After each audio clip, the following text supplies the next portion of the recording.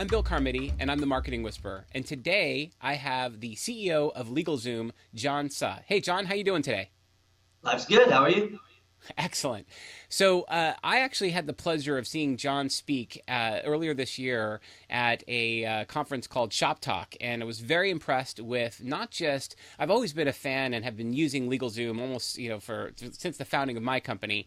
But what's really interesting for me is how, John, you have continued to transform LegalZoom from when you first started to where you are sort of today, and even the reinvention you're making right now. So what I'd love to do is just have you take us back and talk about why you were on the board of advisors when this first was started.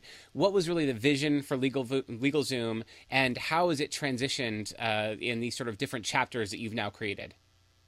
So I think always from the gate, LegalZoom was founded to help people that otherwise could not access the law. But I think as we've grown as a brand and evolved in our mission, when we think of why does LegalZoom exist today, and you talk to anyone at LegalZoom, out of 1,100 people, you're going to get 99.9% to say it's to democratize law. So we've crystallized that message because really we believe access to the legal system, whether you're a small business owner or an individual or head of a household, is a fundamental right without which our economy and this democracy don't function as intended. And what we've really tried to shine the light on is that most of the middle class and 99% of small business owners have been frozen out of the legal system. It's not like they've always been frozen out. They've actually been getting, it's worse and worse and worse. Over the last 30 years, you've seen trends all over the place. Pro se law, meaning you have to represent yourself in court divorce. In 1971, 99% of Californians, both sides were represented by a lawyer. Now that's 1% pro se. Pro se is now 80% at the end of a family court case. So we've doubled the density of lawyers, and access has diminished by 80x. What's happening here? So that's the problem that we try to solve. And we just want people to be protected from the legal system, have their basic rights represented, and make sure it works for you.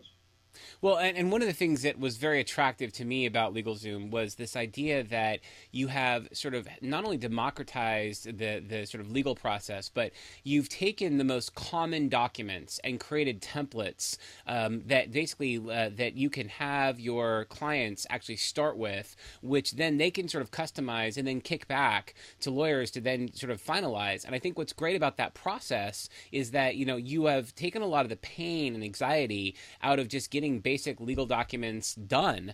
It becomes a much, much faster process. It becomes a lot more efficient. And more importantly, the value that's being created is based on the customization and not on the standard boilerplate kind of stuff that is required to have very powerful legal documents.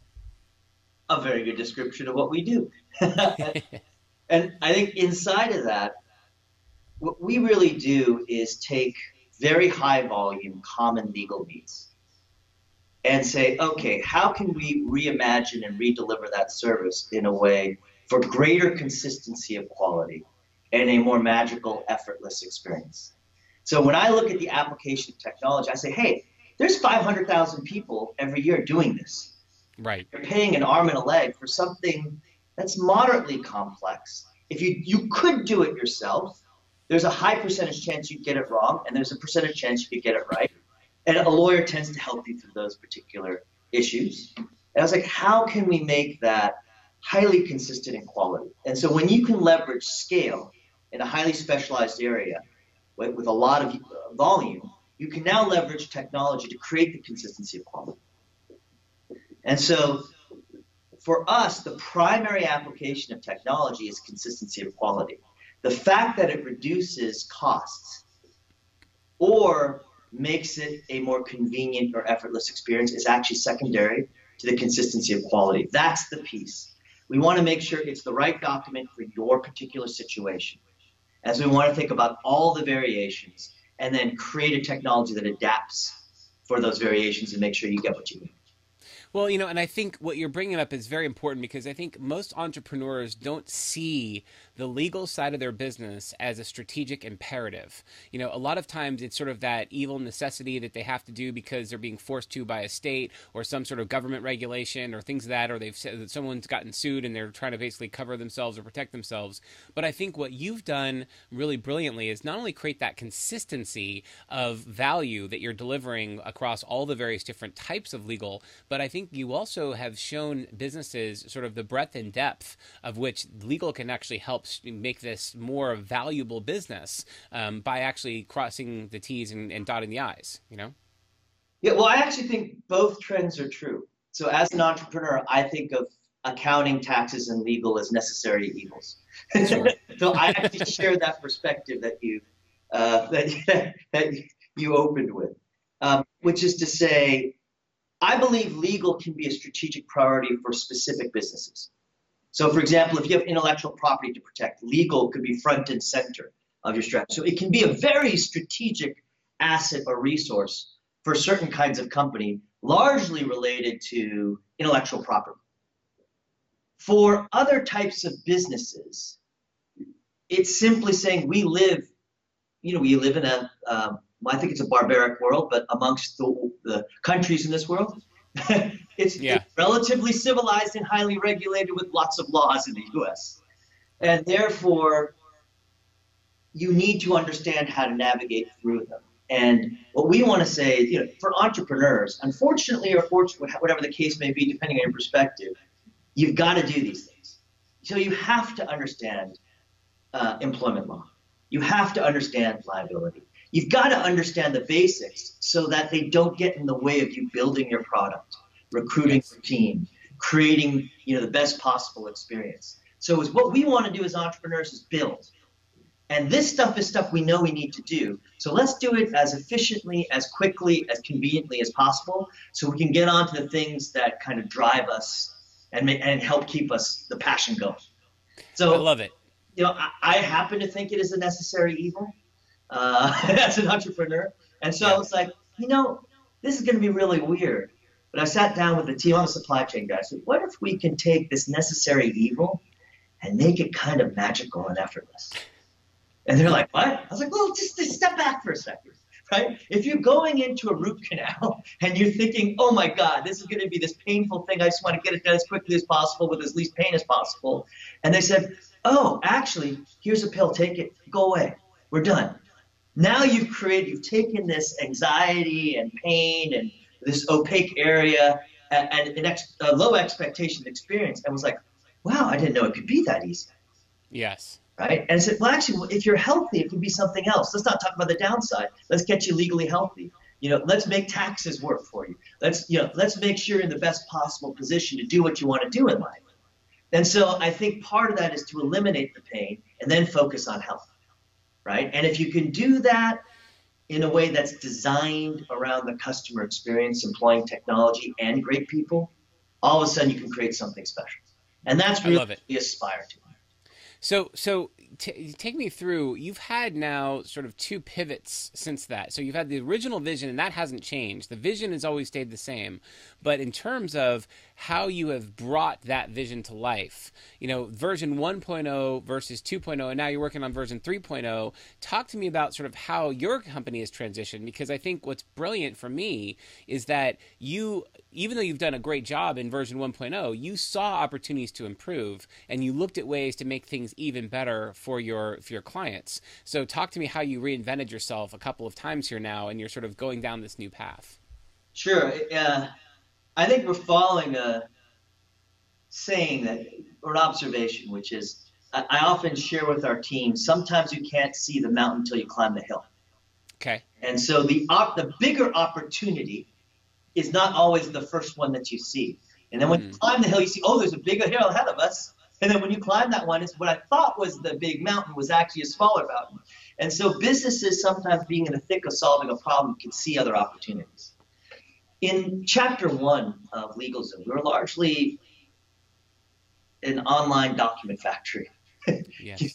If you think about it, we were a little bit of the TurboTax of the legal industry, where TurboTax, hey, you fill out an online questionnaire, the questionnaire adapts to your answers, and out pops a document that's personalized for your needs. In many ways, that's how we handled last wills or trademarks or incorporations or LLCs. And we'd say, great. And in that, we're really kind of a legal document factory that's technology enabled. And our positioning was to be an alternative to a lawyer. I mean, I remember Bob, just saying outright, if you've got a great lawyer, use that lawyer. If you don't have a great lawyer or you can't afford one, don't go unprotected, use LegalZoom. So Yes. chapter one, legal document factory, positioned as an alternative to a lawyer. And our platform of people technology was document automation technology, paralegal kind of stuff on one side, and then sales, customer care, and paralegals on the other, right? And that was our people plus technology solution. Now when I go to chapter two of the business, first, what we were listening to our customers, right? We climbed the hill, we're now doing a lot of volume. They go, you know what? It's not that I wanted to do it myself. I did it, what I really wanted was a flat fee paid by a credit card with a guaranteed delivery time from someone that I trusted. I would have preferred a lawyer could tell me, this is right for your needs and give me that additional layer of insurance. So what was missing is, hey, maybe this is good for 90% of people, but how do I know if I'm one of the 10% that needs to be kicked out? And how do I know this is the right document for my needs? So they wanted to talk to a lawyer. So in chapter two of the business, we added lawyers. And what we did is we added lawyers in a vehicle called the legal plan, which we don't have to go into, but it essentially says, I can hire law firms in various states to service our customers. And now, when you get your document, you could say, would you like to consult with a lawyer to make sure this is the right document for your needs? And if there's any additional customization based on your particular needs, right? So they would say, oh, does it matter that I'm a foreign immigrant and I'm on a green card and I've started this? And I said, depending on your state, it does. And so then they can customize for those particular needs, for example. So when you think about this second chapter, it moved us into subscription, and very important in this platform of people and technology. It was kind of document plus advice, and now we had lawyers as legal insurance, if you will, on the document. And what happened is we added lawyers to the people equation, and then we started figuring out the collaboration between lawyer and customer and figuring out that piece of technology that interfaces between the lawyer and the customer. So now we evolved into 2.0, and all of a sudden we're a subscription business. It's because the legal plan's a subscription. So we went from transaction to subscription, from a team of paralegals using technology to a team of lawyers and paralegals using technology. And now you're creating a fundamentally higher quality solution. And that was great. There were still problems when we climbed that hill, though. And in chapter 3, we wanted to integrate it up front. So the way we evolved, you would do your document, you'd go into a legal plan, you talk to a lawyer. And sometimes the lawyer would say, actually, you should have done something different up front. And we'd have to redo it. And so we've taken the core of what we do and reimagined it and said, what if we integrated a lawyer from day one in the process? Not as insurance on the document, but up front. And then created a deeper partnership with that lawyer. So in chapter 3, it's really creating technology-enabled lawyers dedicated to your needs. So we're in a much deeper partnership now with our customers. Because once I understand your family or your business, I can give you much better advice. And I can help you through the ongoing legal needs that I'm probably more aware of what you're about to face legally than you would as a first-time entrepreneur. And so now I can help guide you through the whole process. So that's really a fundamental evolution of the business. And we've got your lawyer. That's not to say, though, that you have a dedicated lawyer as part of the service. You actually, to me, I understand that you have more of you're consulting with somebody up front, but then they're basically helping to build a profile. Is that correct, or did I get that wrong? So what you are seeing today is largely chapter 2 of our business. Chapter 3 are the solutions that we're building now. So you'll see it, for example, we've already launched it in estate planning.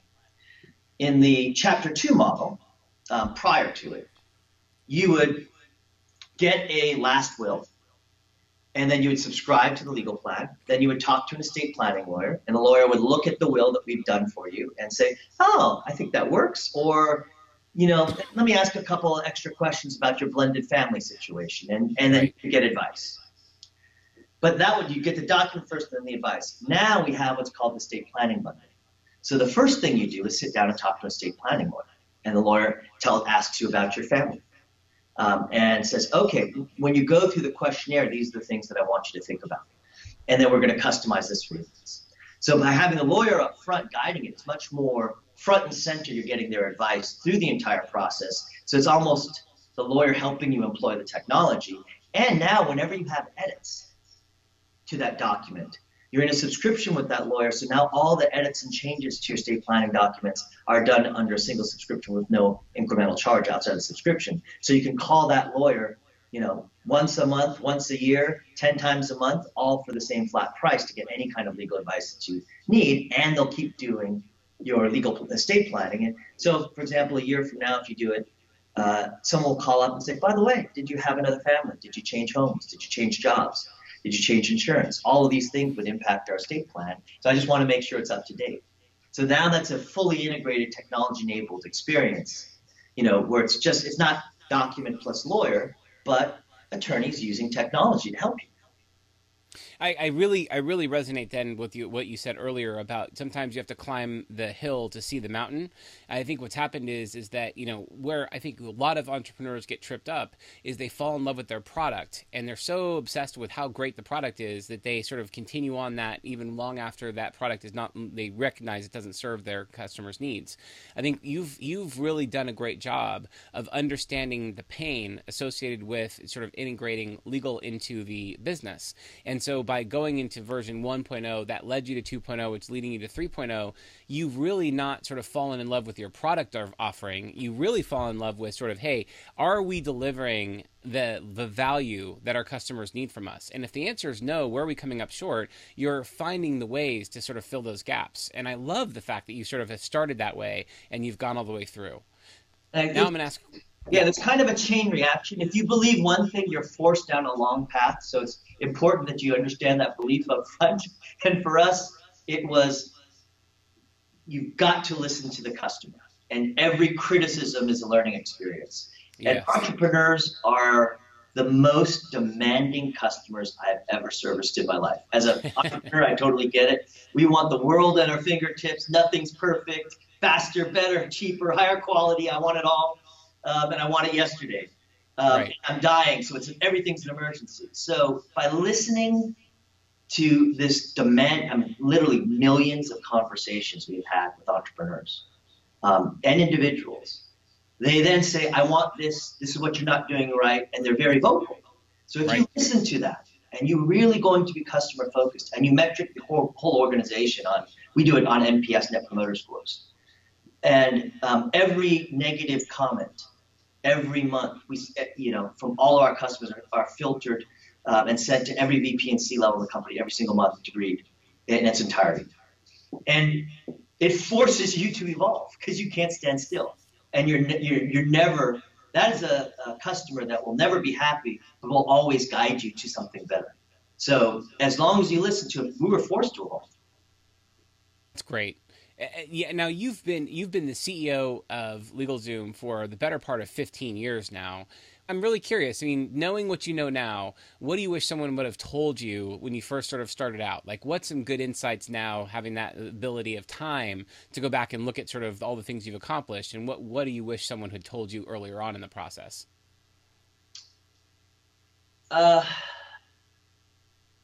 It's a lot of the themes that we talked about.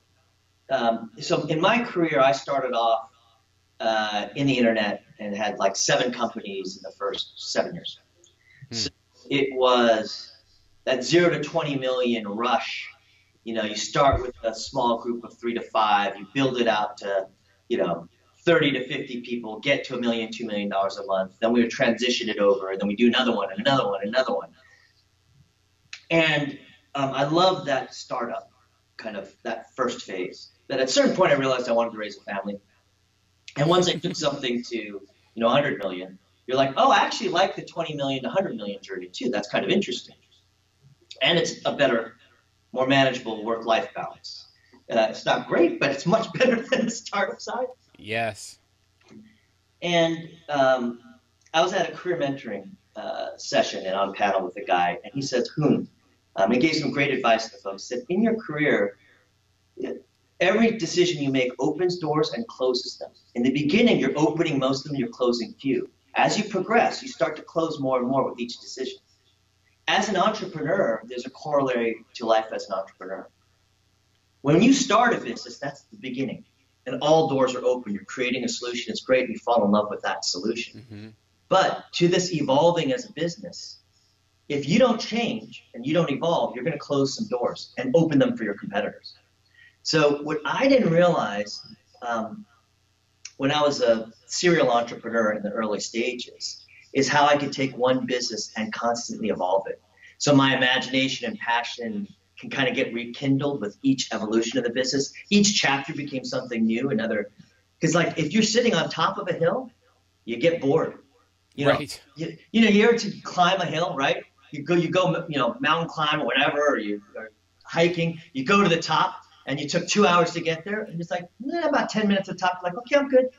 Yeah. Like, so so it's the journey that we're addicted to, and we don't really sit on top to enjoy the view all that long, right? Immediately, I'm at the top going, what else is there to do? Oh, that one looks good.